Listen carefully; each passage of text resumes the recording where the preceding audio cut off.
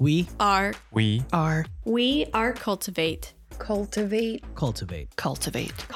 cultivate. We are cultivate.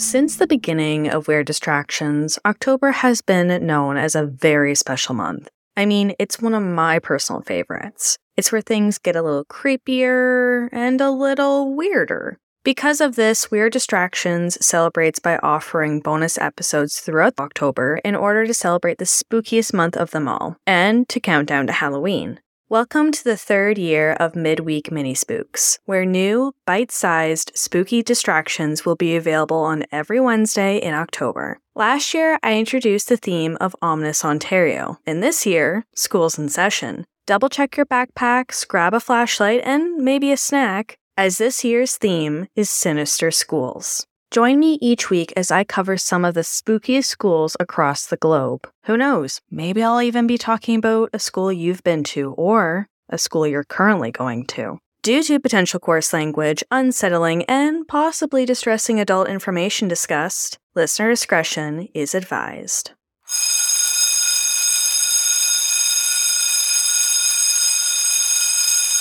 Last week's Midweek Mini-Spook episode highlighted a university that was over 600 years old from Germany. This week, it's more of the same in the sense that we're talking about another really old university, except this time, it's Scotland's version. Founded in 1410, the University of St. Andrews was born when a group of Augustinian clergy formed a society of higher learning within the town of St. Andrews. This new age school would offer lectures in divinity, logic, philosophy, and law. St. Andrews would become Scotland's first university and the third oldest in the English-speaking world. Its student population also speaks wonders. For the first semester of 2021 to 2022, St. Andrews reportedly had 10,427 students, with 8,260 being undergrads and 2,164 identifying as postgrads. Students come from all over the world, with more than 130 countries represented in their student population for their 2021 to 2022 year. Notable University of St. Andrews alumni include King James II of Scotland, the father of military medicine, aka Sir John Pringle, along with pioneer of the smallpox vaccine Edward Jenner, and none other than William, Prince of Wales, and his wife, Catherine, Princess of Wales, to name a few.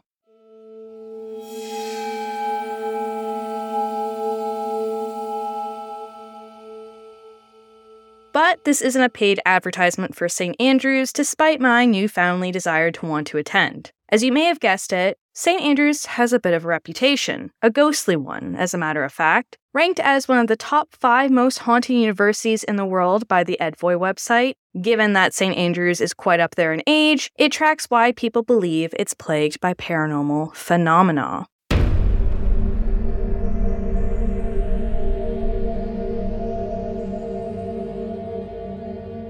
Restless souls and former dwellers of the university property reportedly wander the grounds, giving newer students another point of anxiety to add to their list. Eerie phenomena that has been reported includes a gentle spirit of someone who appears to be in golf attire. Perhaps it's the 19th century Open Championship winner, Tom Morris. Tom reportedly has been seen by many at the nearby St. Andrews Old Golf Course, which is only a 7-minute walk from the university.